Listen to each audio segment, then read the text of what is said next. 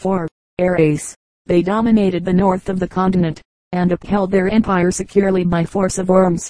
Yet it is curious that both these nations, representing the chief civilizing and inventive powers of the continent, presented nothing beyond the most futile resistance to the invaders, their gods desecrated, their faith outraged, stung to utter fury and hate.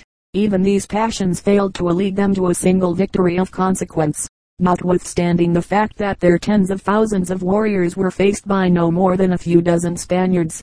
Disheartened by the terrifying onslaught of the men in mail mounted on gigantic horses, they appear to have reconciled themselves with melancholy submission to a fate which only on 2 or 3 occasions during the following centuries they endeavored with any earnestness at all to disturb. How different were the battles of the South! The Spaniards, who found themselves face to face with the Araucanian Indians, and with those of the Pampa on the other side of the Andes, had a far more strenuous tale to tell. The armor which had resisted with such contempt the more delicate weapons of the Peruvians and of the northern warriors in general was crushed and dented beneath the tremendous blows dealt by the clubs of the muscular and warlike Araucanians, who charged into the battle with a wild joy that left them as drunk with triumph at the end of the combat as they had been with their native spirit at the beginning.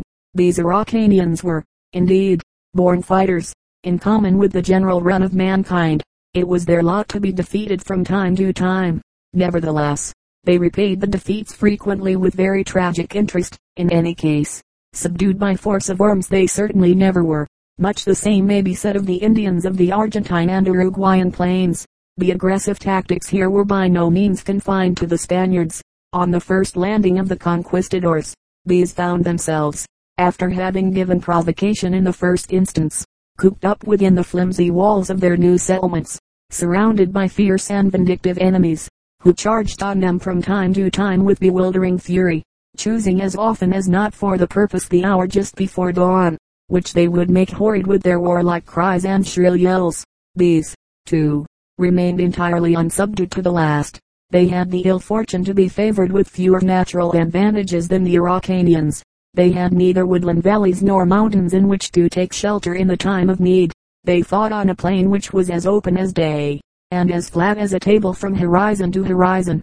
No crude strategy was possible at all events. In the daytime and the attack of the charging Indians was necessarily visible from a distance of leagues. From time to time a certain number of these fierce tribesmen were captured, but their fiery spirits could brook no domestic tasks, and when, at a very much later date, some of them were shipped upon a Spanish man of war with the purpose of testing their value as sailors, they rose in mutiny and slew many officers and men, and, indeed, obtained temporary control of the ship, until, seeing the uselessness of further efforts, they flung themselves overboard in a body. It was the ancestors of such men as these who had in the first instance disputed the soil with the Spaniards. There is no doubt that, while the metal-bearing lands fell into the open mouths of the Spaniards as easily as overripe plums, the maintaining of a foothold in the southern plains was a precarious and desperate matter. As has been said, the natural topographical advantages of southern Chile made the wars here the grimmest and fiercest of all those waged throughout the continent. The mere names of Caupolicán and Lautaro suffice to recall a galaxy of Homeric feats. The deeds of the two deserve a passing word of explanation. It was the chief Caupolicán who organized the first resistance to the invaders on a large scale, and who led his armies with a marvelous intrepidity against the Spaniards. He initiated a new species of attack, which proved very trying to the white troops. He would divide his men into a number of companies, and send one after another to engage the Spanish forces. Thus the first company would charge, and would engage for a while, fighting desperately. Then they would retire at their leisure, to be succeeded without pause by the second, and so on. According to some of the older historians, it was by this method that Valdivia's forces were overcome on the occasion when the entire Spanish army, including its brave leader, was massacred. The other famous chief, Lautaro, received his baptism of spears and of fire under the leadership of Caupolicán. Lautaro was probably the greatest scourge from which the Spaniards in Chile ever suffered. Twice he demolished the town of Concepcion, and once he pursued their retreating forces as far as Santiago itself. In an engagement on the outskirts of the city the victorious chief was killed, and after his death a certain amount of the triumphant spirit of the Indians deserted them, but only for a while. The indomitable spirit of the race awoke afresh, and asserted itself with renewed ardor in the course of the next series of the interminable struggles. Compared with all this, the sun-bathed peaks of the center and of the north breathed dreams and soft romance. Naturally the temperament of the inhabitants had tuned themselves to fit in with this.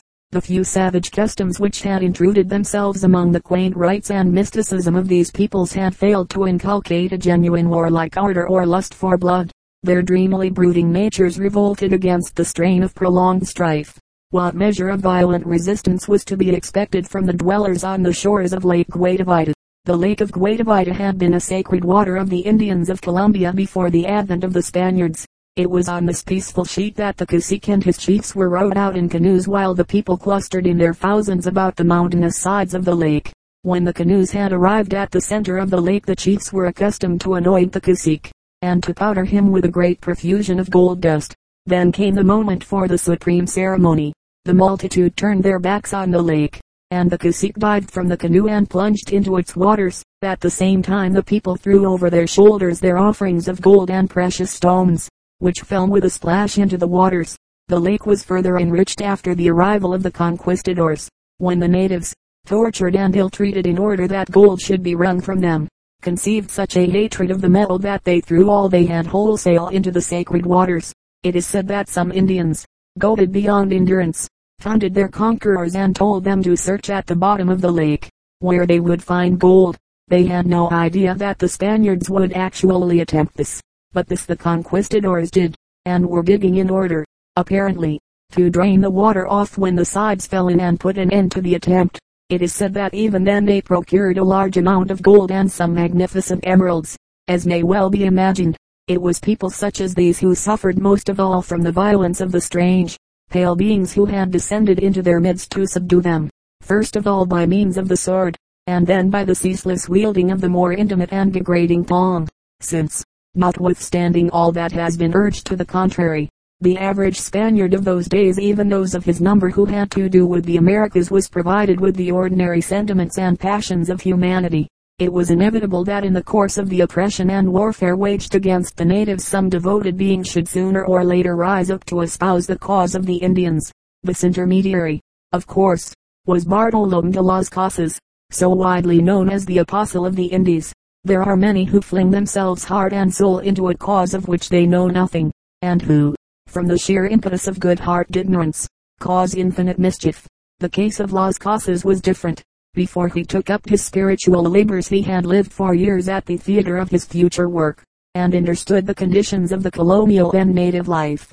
As a matter of fact, Las Casas' mission did not dawn upon him until he had enjoyed a very considerable practical experience in the industrial affairs of the New World.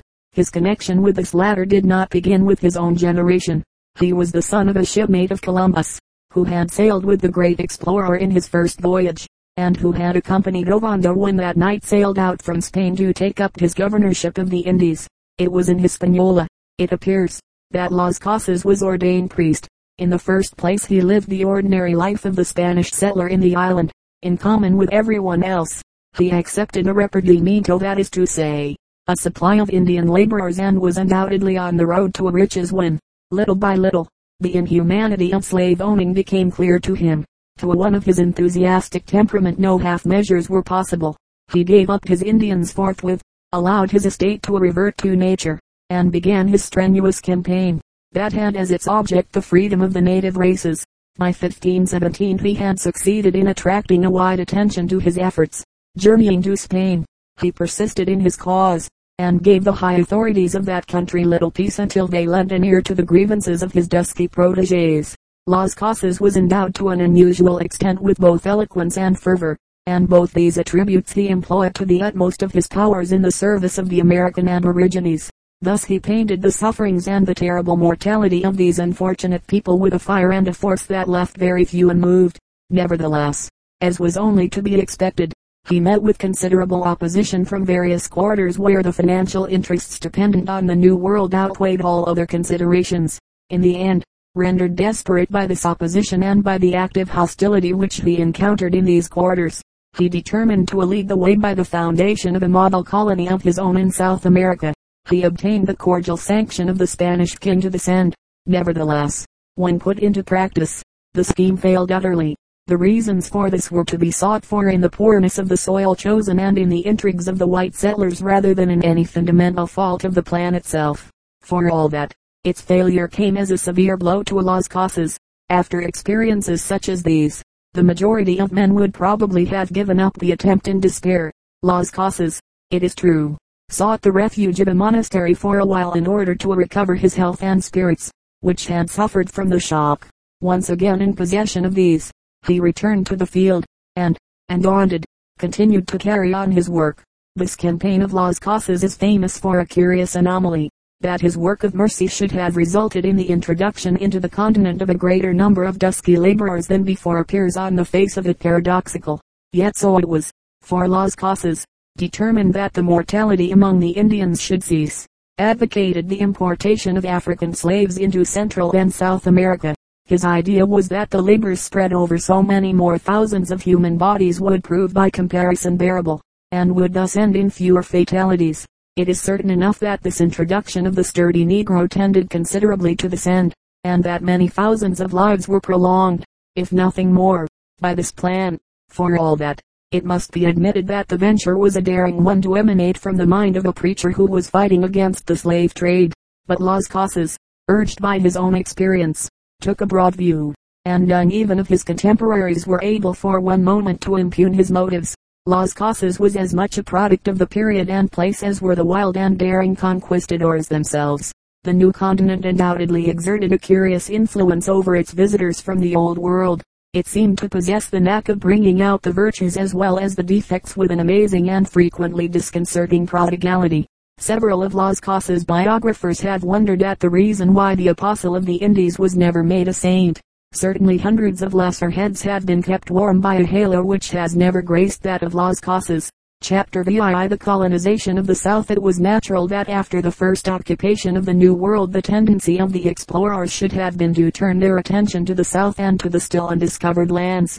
At the first glimpse the aspect of the Atlantic coast to the south of Brazil gave little promise of the wealth, that is to say, of the gold sought by the pioneers, since its shores were low, marshy, and alluvial. In 1515 Juan de Solis sailed to the mouth of the River Plate, and landed on the coast of Uruguay. His party were immediately attacked by Charwa Indians, and the bodies of de Solis himself and of a number of his crew were stretched dead on the sands. This ended the expedition, for the survivors left the place in haste and returned to Spain. In 1526 Sebastian Cabot explored the River Plate, and, sailing upstream, investigated the Paraná, and discovered the waters of the Paraguay River itself. In these inland waterways his fleet was met by that of another pioneer, Diego Garcia.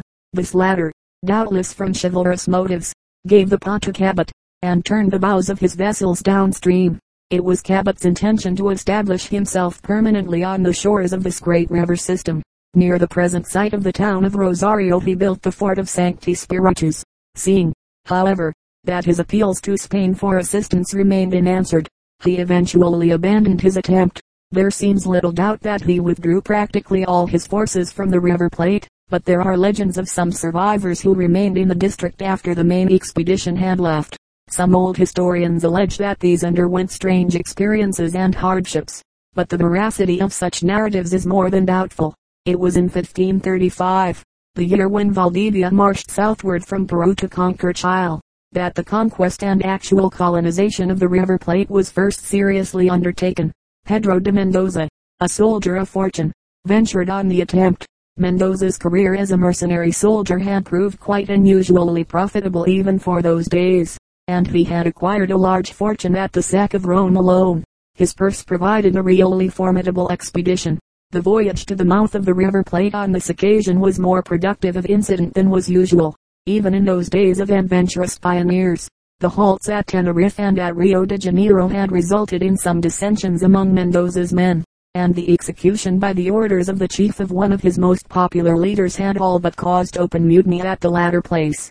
Nevertheless, when his forces landed at the site of the present town of Buenos Aires, they constituted a formidable company of men, admirably equipped with everything that the science of the age could devise for the purpose of conquest and colonization, particularly the former.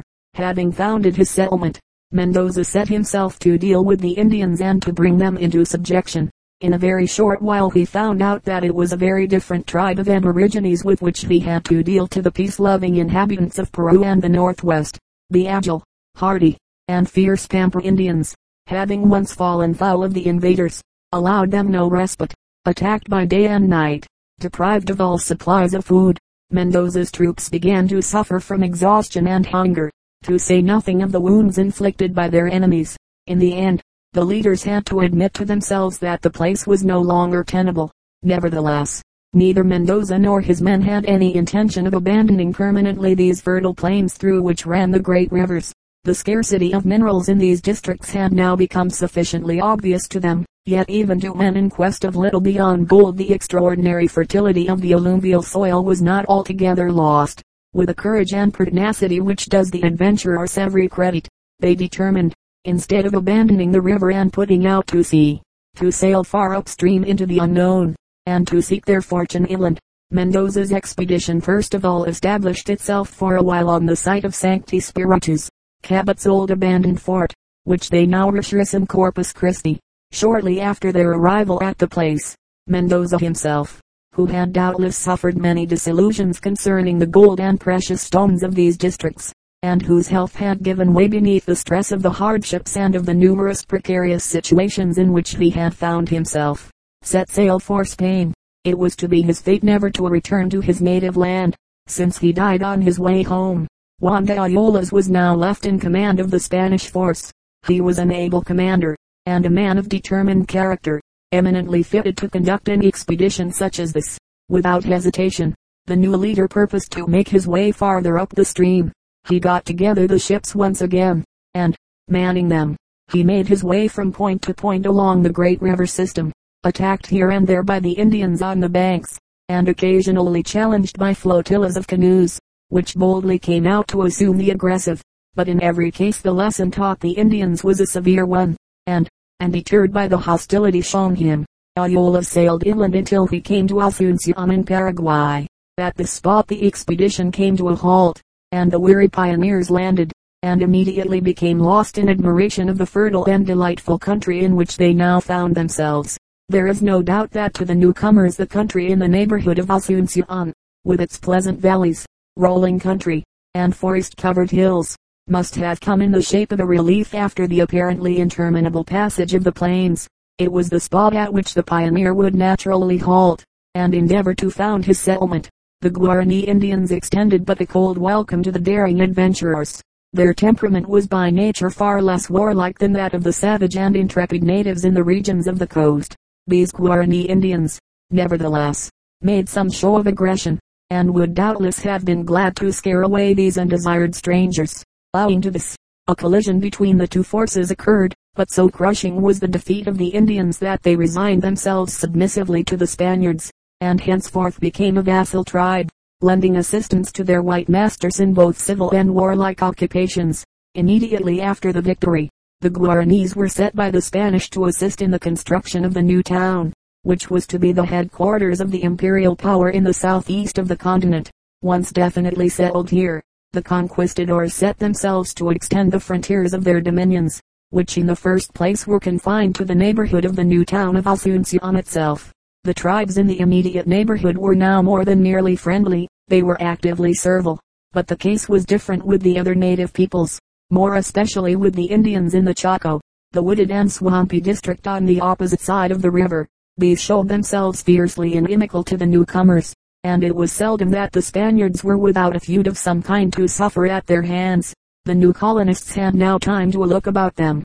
Much had happened since they had first landed on the shores of the River Plate, but the main object of the expedition still remained clear to them. This was the discovery of a road from the southeast to Peru.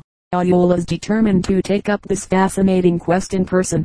Accompanied by a number of men, he sailed up the river until he came to a spot at which he judged that an attempt at the overland journey might well be attempted. Leaving Domingo Martinez de Irala, his lieutenant, in charge of the ships and of a force of men, Ayolas marched into the forest and disappeared into the unknown. It was his fate never to return.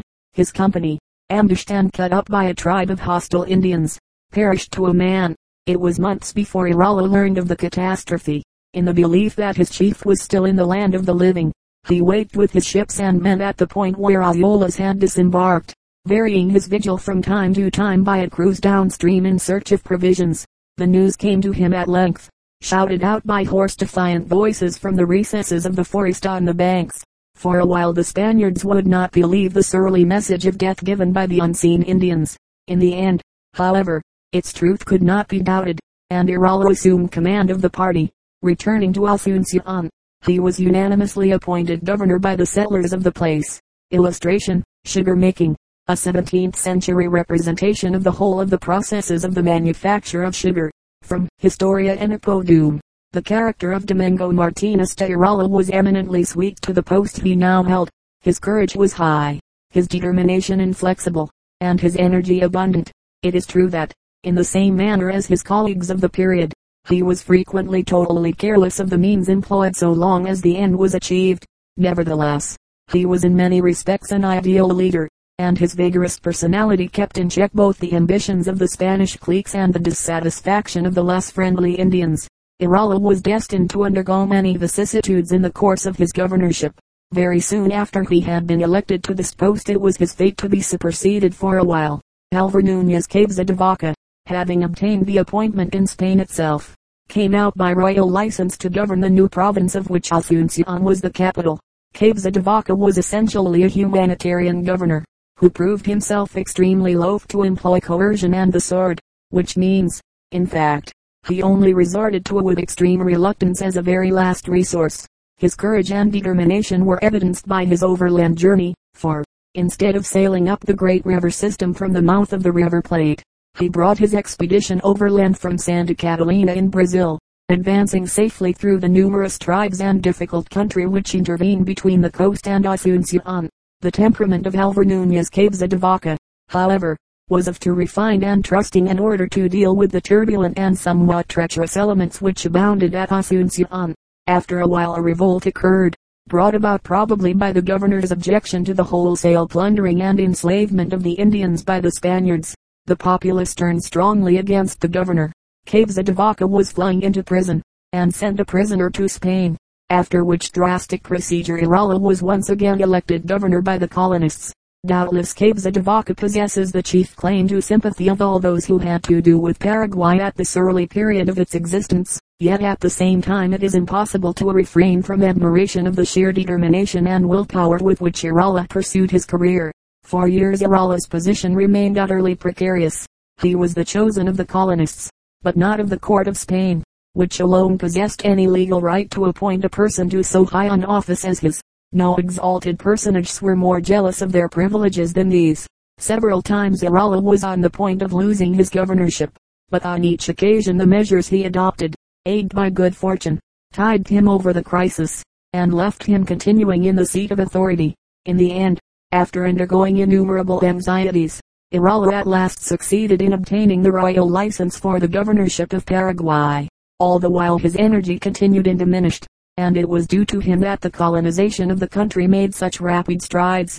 The means by which this end was effected were, from the modern point of view, entirely dubious, for it was Irala who instituted in Paraguay encomiendas, or slave settlements, into which the natives of the country were congregated in order that their labor might be employed in agriculture and similar occupations. This, however, was the ordinary procedure of the period, and, as historians have already pointed out, Irala's faults, although serious enough, were really nothing beyond those of his age. In any case, his name stands as that of one of the most powerful of the conquistadors. During the later years of his office a comparatively undisturbed air obtained, and he held the reins of the Paraguayan government with a firm hand till his death, which occurred at the age of 71.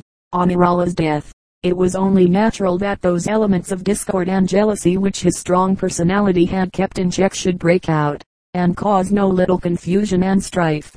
For a while the governorship of Paraguay was sought by many, and the conflicting claims led to numerous disputes, and even occasional armed collisions. One of the most notable of the governors who succeeded Irala was Juan de Garay. It was this conquistador who was responsible for the second and permanent founding of the city of Buenos Aires. Garay was a far-seeing man, who, having established a number of urban centers inland, saw clearly the importance of a settlement at which vessels from Europe could touch on their first arrival at the continent. So the stream of white men, having been in the first instance swept by the force of circumstances rather than its own desire from the coast in a northwesterly direction, began now to roll back towards the coast once again, without, however, yielding up any of the territories which it had occupied in the interior. In 1580 Juan de Garay determined that the supreme effort should be made. He led an expedition down the stream, and on the spot where Pedro de Mendoza had founded his first ill-fated settlement he built the pioneer structures of the second town of Buenos Aires. The wisdom of this move was evident to all, provided the place were able to withstand the attacks of the surrounding Indians. In this the garrison succeeded, and Buenos Aires, having now taken firm root, began the first slow growth of its development, which eventually made of it the greatest city in South America. In the meantime much had been effected towards the colonization of the land to the west of the Andes. As has been related, Almagro's unfortunate expedition returned, dejected and diminished in numbers, from the apparently inhospitable soil in the south. This disaster led to Chile an enviable but entirely undeserved notoriety. Pedro de Valdivia was the next to venture into these regions. Valdivia naturally enjoyed several advantages over his predecessor, for he knew now, by the other's experiences, the dangers and perils against which he had to guard. In consequence of this his expedition met with considerably more success than had been anticipated. Marching southward across the great Atacama Desert, he penetrated to the fertile regions of the land, and founded the town of Santiago. All this was not effected without encountering the hostility of the local Indians, and the inhabitants of the new town carried their lives in their hands for a considerable while after the foundation of the city. Perhaps, indeed, no pioneers experienced greater hardships than did those of Chile. For the first few years of its existence every member of the new colony became accustomed to live in an unceasing condition of short rations, and it was on very poorly furnished stomachs that the garrison was obliged to meet and to repel the attacks of the natives. In the end, however, the seeds which had been brought by the adventurers took root and grew. Provisions became fairly abundant, and the settlements in the neighborhood of Santiago were now firmly established. Valdivia, determined to extend his frontiers, marched to the south. It was in the neighborhood of the Biobio River that he first encountered the Araucanian warriors of the true stock. Here his forces met with a rude awakening. In discipline and fighting merit the companies of the Araucanians stood to the remaining tribes of South America in the same relation as did the Zulu regiments to the other fighting men of Africa. A furious struggle began which was destined to last for generations and for centuries. But at no time were the fierce Araucanians subdued, although it fell to their lot to be defeated over and over again, as, indeed, proved the fate of the Spaniards likewise. Some notion of the tremendous vigor with which these wars of the South were waged may be gathered from La Araucana, the magnificent epic written by Ursula, the Spanish poet, who composed his verses hot from the fight, his arms still weary from wielding the sword. One of the first of the notable Spanish victims in the course of these wars was Valdivia himself. Attacked by furious hordes of Araucanians and overwhelmed, the intrepid European and his army perished to a man, while the Araucanians in triumph swept northwards, to be hurled to the south again by the next wave of battle which chanced to turn in favor of the Spaniards. Chapter VII. The government of the South American colonies having now definitely obtained possession of the enormous territories of South America, it was equally the policy of both Spain and Portugal to retain the enjoyment of the new lands and of their produce for themselves alone. In order to effect this, stringent laws were laid down from the very inception of the colonization of the continent. In a nutshell, they amounted to this: none but Spaniards might trade with the Spanish possessions of South America, and none but Portuguese with the colony of Brazil. In the case of the latter country the regulations were by no means so strictly carried out as in the former. One of the chief reasons for this, no doubt, was the old standing and traditional friendship existing between Portugal and England, with so many interests in common, and such strong sentimental bonds uniting the pair in Europe. It was difficult to shut out the English commerce altogether from Brazil. In the Spanish colonies the enactments of the court of Spain were far more rigorously